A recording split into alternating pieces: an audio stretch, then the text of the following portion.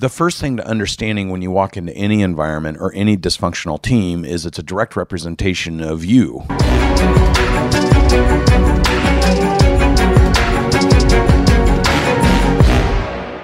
John Maxwell talks about leadership is influence. It's defined by influence. It doesn't need a huge definition. You're either a bad leader, a non-leader, or a great leader. Can you be a good leader? Yeah, I'm saying though on the spectrum of you're either not trying to lead, you're neutral, or you're being a poor leader, or you're in pursuit of being a great leader. Leadership is nothing more and nothing less than influence. And to the extent that you can influence people to create a higher impact, a better quality of life, you can influence for people to strive to their highest level, you're going to be a great leader. If you're using influence to deter people or to detract them or distract them, you're a poor leader. That's a very easy principle. So I've taken that a step further. In my own mind, I've said my job as a leader is to make other people's success easier. Because if I'm able to do that, I will collect more followers who will trust me because I'm intentionally making their success or their life easier and more impactful. And people are looking for that in today's world. There's a lot of content out there of how you can live a better life and achieve your goals.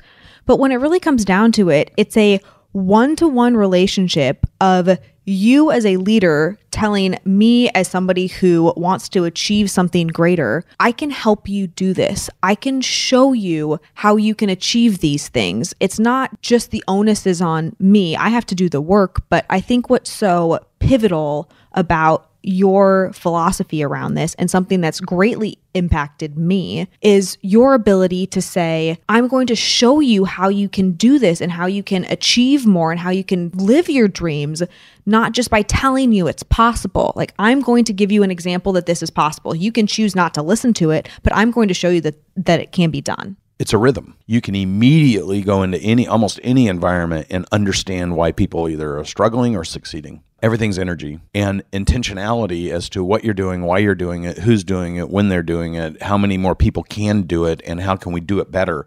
That's a way of thinking and existing. And if your environment isn't that, then what is your environment?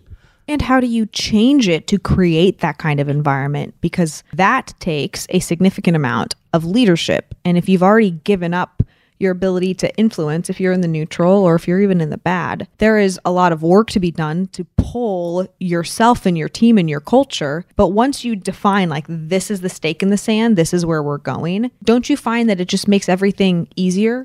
Yeah, and it's actually really easy to teach somebody to switch, to flip that switch. The first thing to understanding when you walk into any environment or any dysfunctional team is it's a direct representation of you. For a lot of people, that's terrifying. It's a fact, though. How you are viewed inwardly is what you project outwardly. And it's how you view yourself.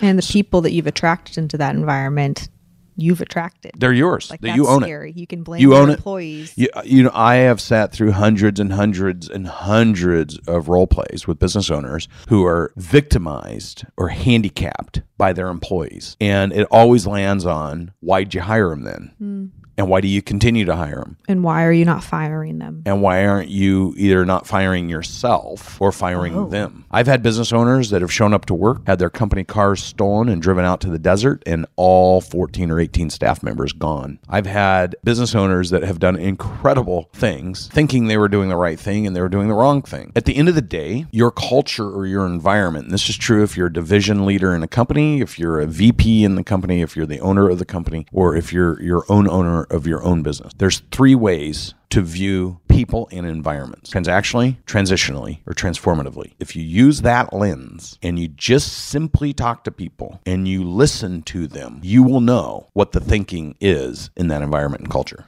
What you think is what you say. What you say is what you do, and what you do ultimately becomes your legacy.